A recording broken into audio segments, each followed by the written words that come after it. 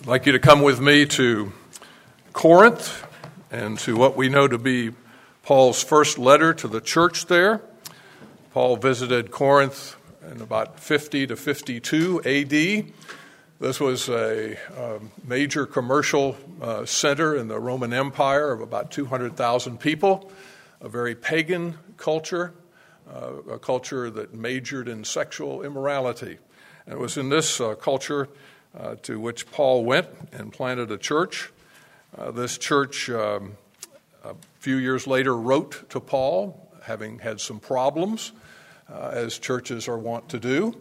When I have been asked, how's your church? I say, well, if it weren't for the people, it would be fine. And if you ask the people, they say, if it's not for the pastor, it would be fine.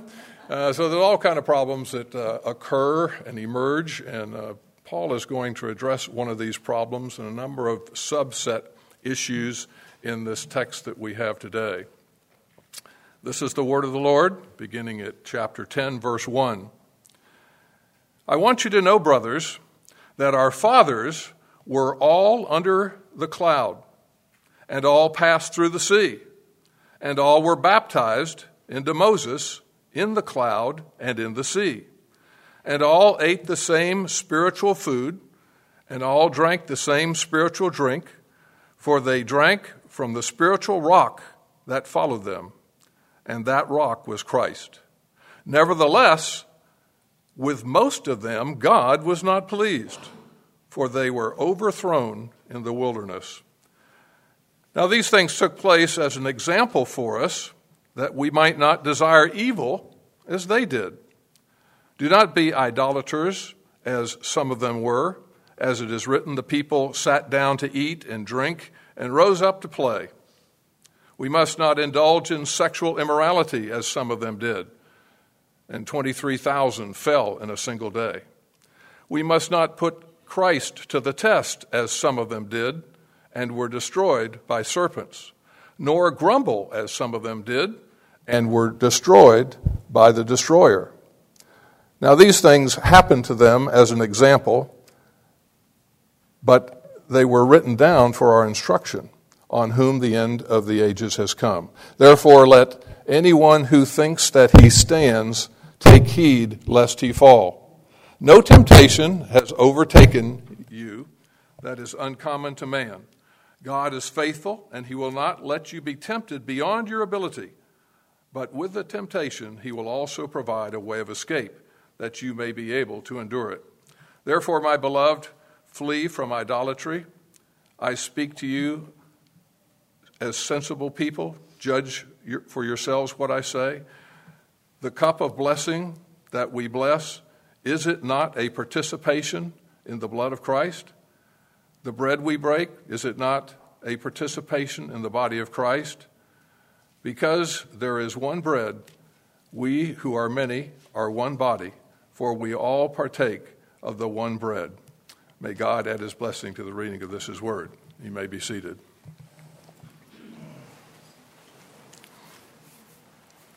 I rather admire the Secret Service. They render quite a service in the protection of our president, and I imagine that if we were involved in the inner workings of the Secret Service, that they would acknowledge two major dangers, and maybe not the dangers you're thinking I'm going to express, but the dangers of overconfidence, and the other danger on the opposite side of that coin, complacency. Paul saw something similar in the Corinthian church: overconfidence, complacency, and that led to some deep problems in the church.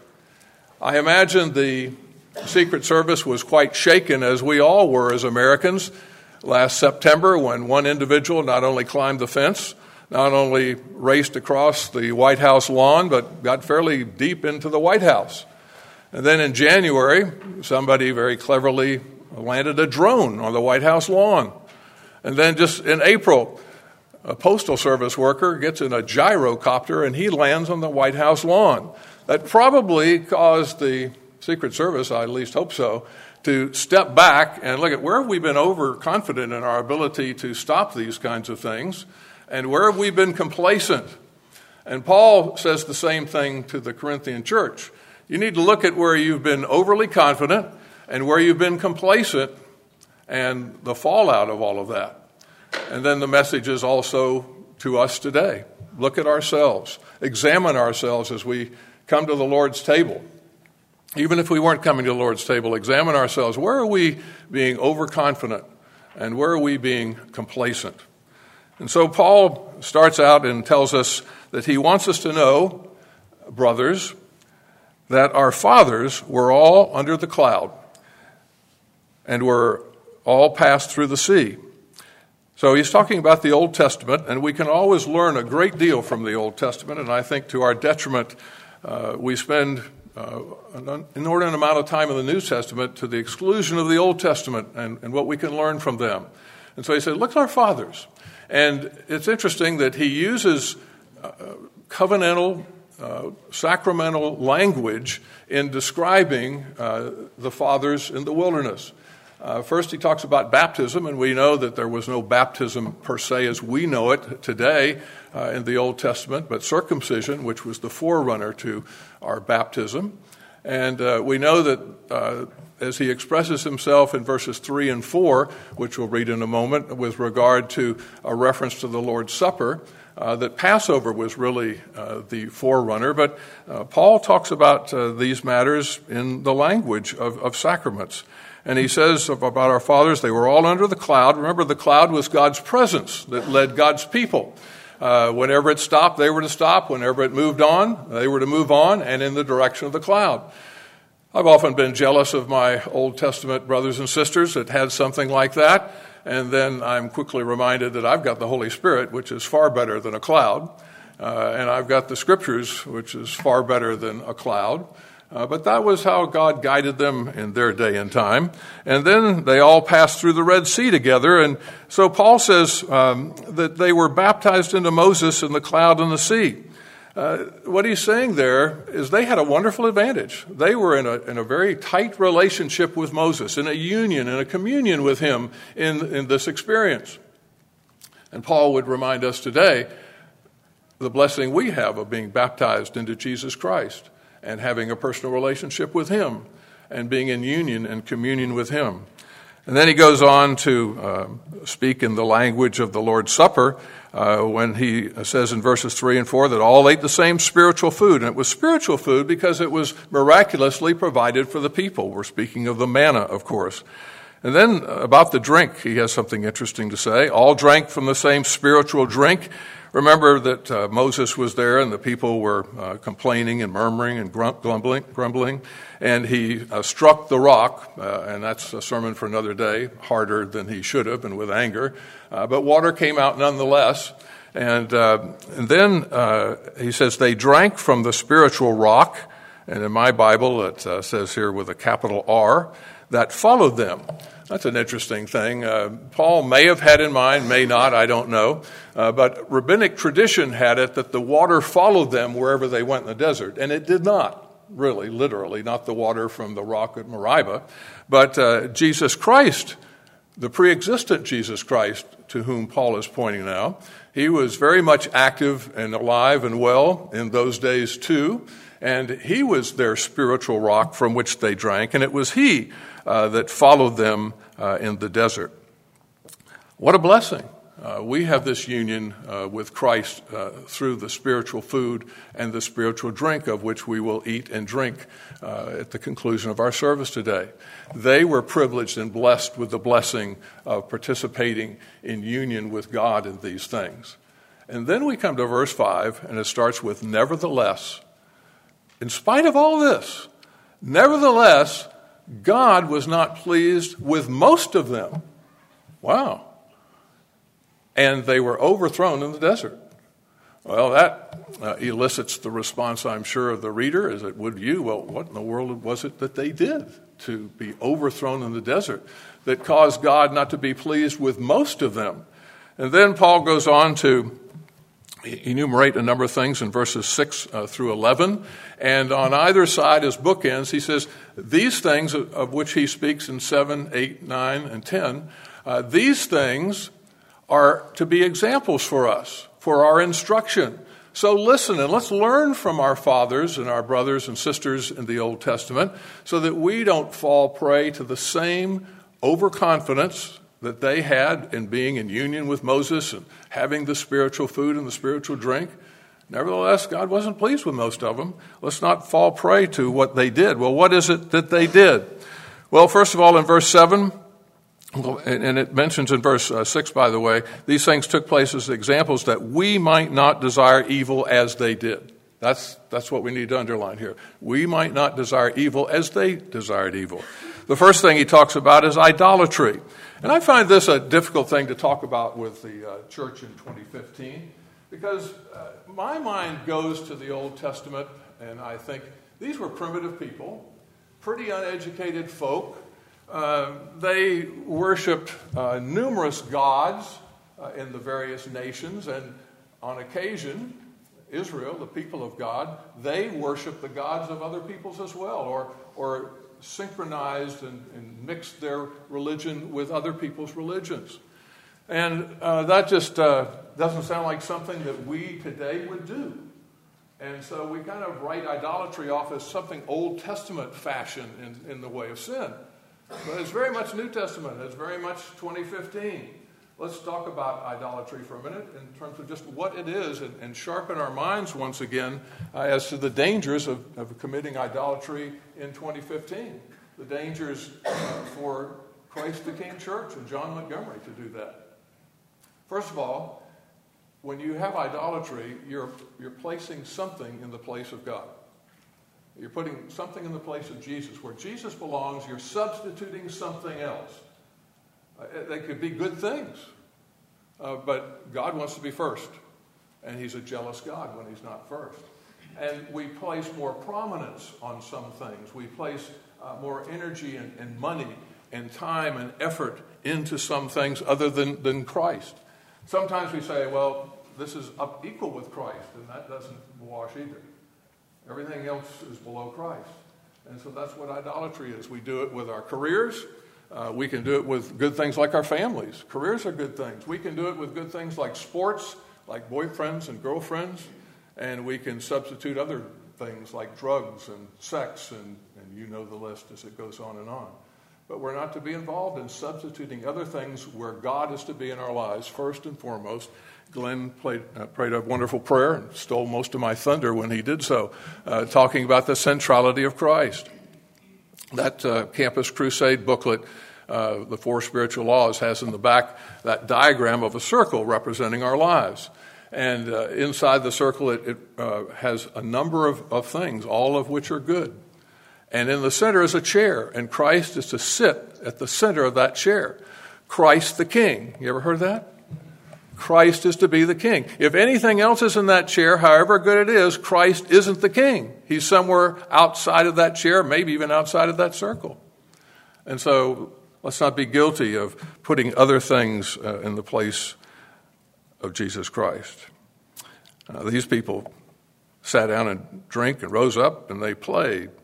It's said of our culture today that we worship our work, we play at our... We worship our work, we work at our play, and we play at our worship. That really is an indictment against our country today. The next thing was sexual immorality that was discussed there, the immorality that they were involved in. Interestingly, Paul says 23,000 fell in a single day. I'll give you a little something to puzzle you, but not to lose sleep over. Numbers 25:9 says 24,000 people. I haven't got an answer for that. Maybe one of you do, and I'd love to have it, but I'm not going to lose sleep over it tonight. Probably Paul was rounding down and they were rounding up. I don't know. But at any rate, there was a lot of people that died and suffered because of their immorality. And people got complacent. They thought, I can adapt myself to Christ and the culture at the same time. And you can't do that. We're to be in but not of the world. And that's hard. In the culture they were in the culture that we live in, it's very difficult indeed. And they forgot the idea that God has a woodshed. And God will flat take you to the woodshed. Because he loves you. Because he wants you back. That's why he'll do it. Not because he's a meanie, but because he loves you so much, he doesn't want you. to go off into the culture and be more like the culture than the Christ. And then the next thing he mentions was they put Christ to the test. That's an easy thing to do. Now, there's one place in Scripture, at least, that comes to my mind where that's a good thing. God says in Malachi, put me to the test. Give me your tithes and your offerings and see if I won't open up the windows of heaven for you. Now, God will pass that test every time in various kinds of ways. But there's another way that they were guilty of putting him to the test, and that is that they just said, this grace is a wonderful thing. And it is. I don't know of anything more wonderful than grace. I mean, I can sin, and he's going to forgive me, and I'll sin, and he'll forgive me, and I'll sin, and he'll forgive me. But if I'm not careful, I'll put him to the test and say, how many times will you forgive me? And I know it's for all of eternity, he's going to forgive me. And I can kind of cheapen grace then and say, well, I can sin, and then he can give me more grace. It'll be nice for him to give me that gift again and again and again. And we just put him to the test, and that's not something we should test God on. We shouldn't cheapen grace, as Bonhoeffer said. Someone once said, and I appreciate this very much, and while grace is grace, and I love it and believe in it, with grace comes personal responsibility. And we have a personal responsibility in our sanctification process in cooperation with the Holy Spirit, and it's dependent on him that we make it to the end, not on us, but we still have a responsibility in this matter. And then there's the whole business of the grumbling that they did. Everywhere we read, they're murmuring and grumbling. Well, we had it a lot better back in Egypt than we've got it out here. And we've got McManna burgers, we've got McManna muffins, we've got McManna souffle, and we're tired of this manna stuff.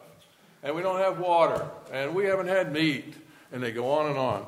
At the expense of maybe most of you having heard this story before, I'm going to tell it again. It's one of my favorite stories. It's about a man who wanted to become a Jesuit priest. So he goes to the abbey, and he meets with the abbot, and the abbot says, welcome, and as you know, we take a vow of silence here, as well as poverty, and I'll see you again in 10 years, but you're not to say anything, and then you can say 2 words after 10 years. And so the guy serves his 10 years, and he comes back, and he's sitting in front of the abbot, and the abbot says, what do you have to say for yourself after these first 10 years? And he said, hard beds. And he said, well, thank you very much for expressing yourself.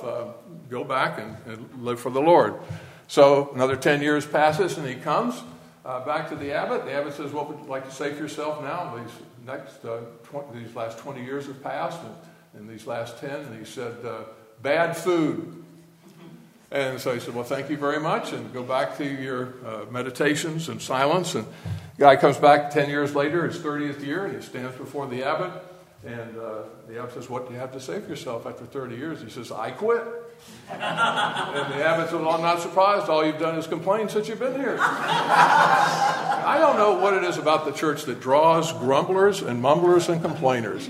If I could have rid the churches I served of those, and if I could have rid myself of those sins, we'd have been a lot better off. But why is it that people are always mumbling and grumbling and complaining when there's so much for us to be grateful for? So those are the things he lists there. So then he comes to verse 11, which is kind of a stinger that hits right at their overconfidence. And he says, now these things happened to them as an example, but they were written down for our instruction. Verse 12, therefore let anyone who thinks that he stands. These people thought they stood tall for the Lord. The people in the Old Testament did too, who were overthrown in the wilderness. And these people thought they stood tall. Take heed, lest you fall. Pride goes before the fall. You've heard that before? And look at the times you've fallen and look back, and it was probably pride that preceded it. Some conceit, some prideful actions or words or moments, maybe some accolades or awards that you didn't accept humbly, and then came the fall. Take heed, those of you stand and are overconfident. The Secret Service was probably overconfident with regard to what could happen at the White House lawn, and they have fallen in the eyes of the public and are probably doing some examining right now. So we need to examine ourselves. And then he comes to this verse 13, which I highly recommend for your memorization. It has 3 parts to it, and it deals with temptation. And I'll deal with the 3 parts in just a moment, but let me deal with temptation for just a moment, if I may. First of all, as we take a sidebar and talk about temptation, temptation is a neutral word in the Scriptures.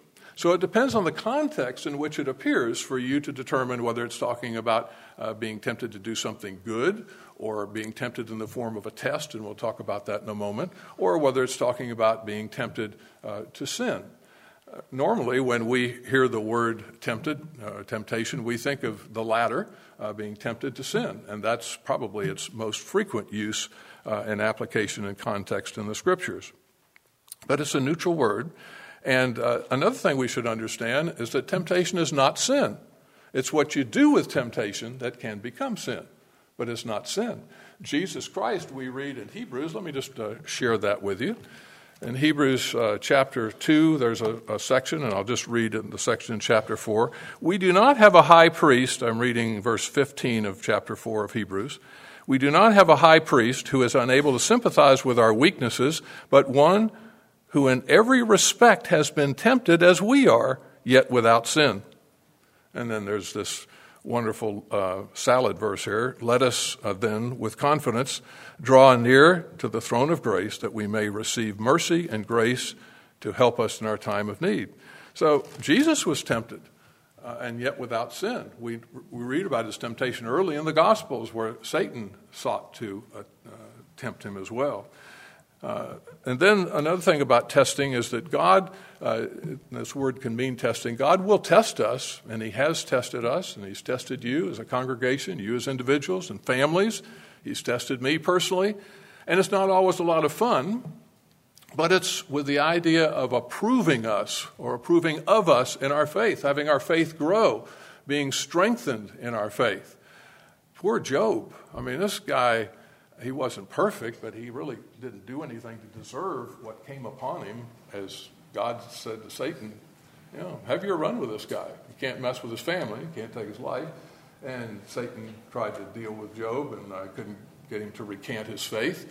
And then Satan comes back to the Lord and says, let me at his family. I can have him then recant his faith in God. So he let him at his family at great cost to him, but he wouldn't recant his faith. And he said, God gives and God takes away. Blessed be the name of the Lord. That's easy to read, hard to say in your own circumstances, but God will test us. And again, every temptation that we have is an opportunity to draw closer to God. Remember that. It can be a good thing when we're tested by God to be drawn closer to him. And then the last thing in this sidebar that I'll mention, well, why is it we say, lead us not into temptation? The sixth petition of the Lord's Prayer. Well, if God only tests us, why would we say that? Let's look first at James chapter 1, verses 13 through 15, and see what he has to say there that helps us. Verse 13, let no one say when he is tempted, I am being tempted by God. For God cannot be tempted with evil, because he's a holy God. He can't be tempted with evil. And he himself tempts no one. Here's how sin happens with temptation. But each person is tempted when he is lured and enticed. Now, this is sort of the progression of temptation and leading to sin and death. But each one is tempted when he is lured and enticed by his own desire. Then desire, when it has conceived, gives birth to sin, and sin, when it is fully grown, brings forth death. So don't ever think that God is tempting to do evil. That's against his nature to do that. What we're saying is, when we're saying, lead me not into temptation, and let me quickly bring on the next part of the prayer as well, but deliver us from the evil one. I really think that's the way I pray the Lord's Prayer, the evil one, not just evil. And it's accurate and correct to pronounce it and say the evil one, for the word paneros is there in the Greek in the Lord's Prayer. But we're weak, and we're saying, Lord, I am weak, and there are pitfalls all about me. There are tugs from my culture. I'm not even getting support from my husband or my wife right now in this area, my children. I'm not getting support at my office place. My church isn't supporting. You have all these kind of things where you feel you're very much alone. And I'm weak, and I need you to help me not to fall into these places. Martin Luther said that you can't keep the birds from flying overhead, speaking of temptations, but you can keep them from nesting in your hair. And so you're saying to God, I see these birds flying around, but don't let them take root in my life. Don't let them nest in my hair. Now let's look at this 10:13. It has three parts to it. The first part, A, says that no temptation has overtaken you that is not common to man. What this is warning us about here, and what Paul is saying, is that first of all, you're prone to say, this thing, these birds are flying overhead, and I'm starting to take nest in my hair. It's worse than anybody out here has ever experienced. You wouldn't understand it. And that's why I've given into it, or I'm going to give into it. It's a worse temptation than anybody's ever experienced. Or it's more temptation than I can possibly stand. And we'll talk about that in just a minute. But the Lord says here, no, even Jesus has been tempted in every way, such as we are, yet without sin. And we have Jesus, and we can be tempted in every way, and every way we've ever been tempted is not something that someone else hasn't experienced. Some have caved into it, and some have found victory in it. Those who find themselves in Jesus and focused on Him at the center and use some of the other truths of Scripture, they'll come out victorious. Those who cave in because it just doesn't seem possible to do anything other than give in to it. And then the second part says that there's no temptation that's not within our ability to withstand. God's never going to let us be tempted beyond what we're able to withstand. And we need to understand that. Joseph, day after day after day, Potiphar's wife, come to bed with me, come to bed with me, come to bed with me. And he resisted day after day after day. How many people resist that kind of temptation today? Not many. Most would be proud to hop in the sack with Potiphar's wife. And then Augustine, this great theologian. And before we came to know him as a great theologian, he was pretty much of a rounder. He was a professor at a college, a very smart individual. And he slept around. He saw one of the women that he slept with on the street one day after he had broken off with her and after he had come to know the Lord. And she says, Augustine, Augustine, it is I. And you know what his response was? But it is not I. You know, he's the new man. He's not the old man.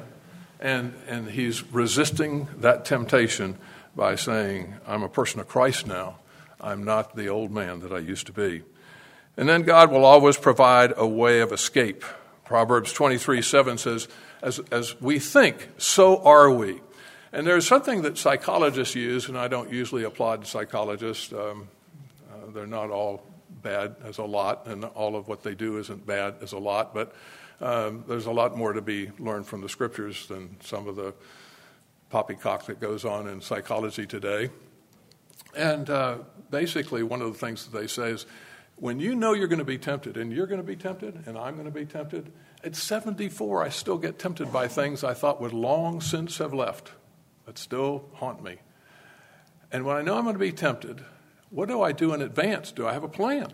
Yeah, I stop and I think. The minute I feel the temptation coming on me, when I'm in my right moments with the Lord, and I said, all right, what am I going to put in its place? Displacement. I'm going to displace this thought, this temptation, with something else. And usually I say 1 Corinthians 10:13, and I say it over and over. And a lot of times I'll go to the Lord and I'll say, and usually this is at night when I've been fighting all day long with temptation, and I'll say, Lord, you who's in me is greater than he who's in this world, and right now I don't feel you in me. And right now, and he can handle that. And right now, I think I'm on the losing side of things, which means if I lose, you lose. And you don't want to lose, do you? And that's putting God to the test in another way I think is okay.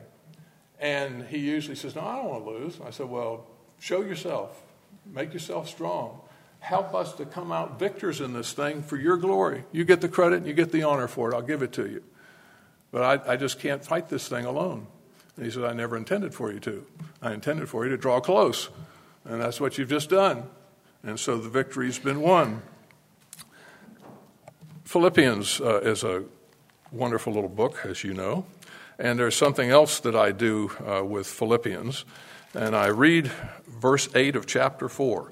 I've really pretty much got it memorized at this point.